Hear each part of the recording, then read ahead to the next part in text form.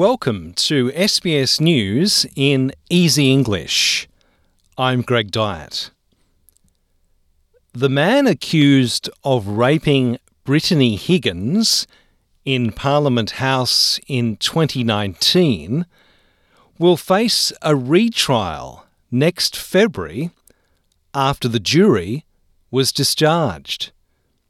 The judge dismissed the jury after discovering that one of the jurors had done their own research, bringing an academic research paper into the jury room that was not part of the trial. Bruce Lehrmann has pleaded not guilty and will remain on bail. Treasurer Jim Chalmers says he is concerned some manufacturers could close in a matter of months as rising energy prices put pressure on Australian industry. Tuesday's budget warned retail power prices were expected to rise by 56% over the next 2 years, while gas prices would also increase sharply, adding to producer and consumer price inflation. Ukraine has welcomed an additional 30 armoured vehicles donated by Australia to the war effort against Russia. Canberra has also announced it will send up to 70 Defence Force trainers to the United Kingdom in its latest show of support for Kyiv.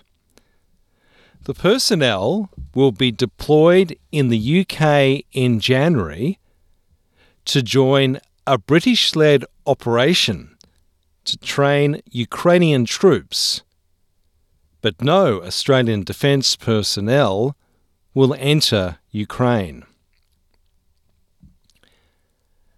New workplace laws will give employees more power to request flexible working hours.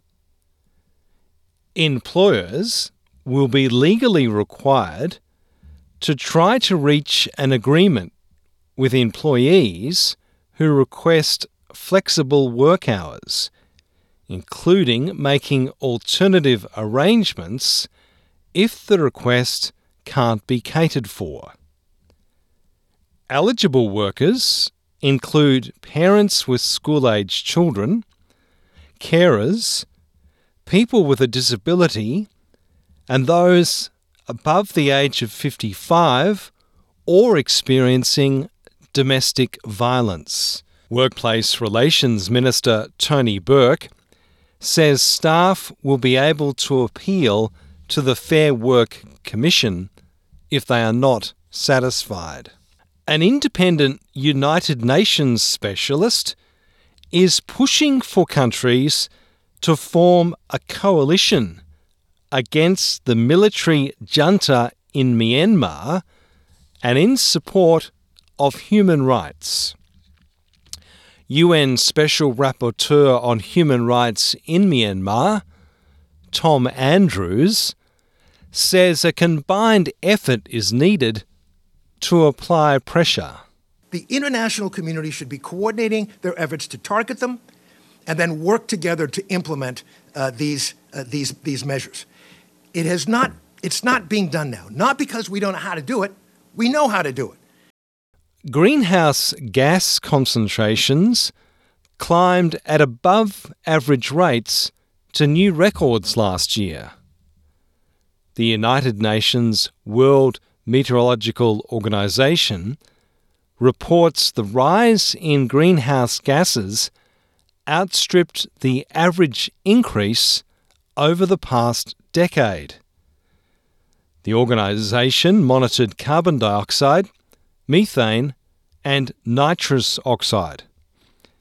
WMO Secretary-General Petteri Talas pointed out the importance of methane emissions. The second most important greenhouse gas is methane, which is responsible for about 18% of the warming, and we have seen a record in the growth of methane concentration last year.